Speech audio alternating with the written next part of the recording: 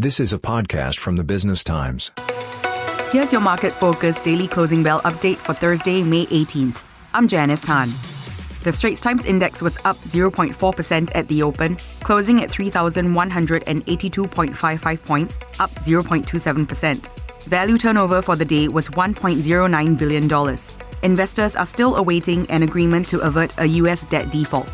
The top 5 gainers were Yangzijiang Shipbuilding, up 3.2% to $1.29.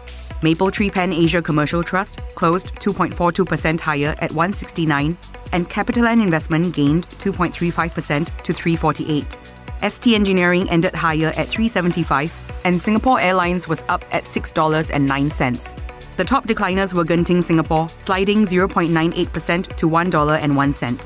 Keppel DC REIT closed 0.95% lower at $2.09, and Mapletree Industrial Trust fell 0.86% to $231. Frasers Logistics and Commercial Trust ended lower at $123, and City Developments was down at $691. This is a podcast by the Business Times.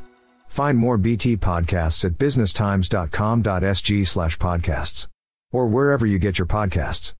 This podcast is meant to provide general information only. SPH Media accepts no liability for loss arising from any reliance on the podcast or use of third parties' products and services. Please consult professional advisors for independent advice.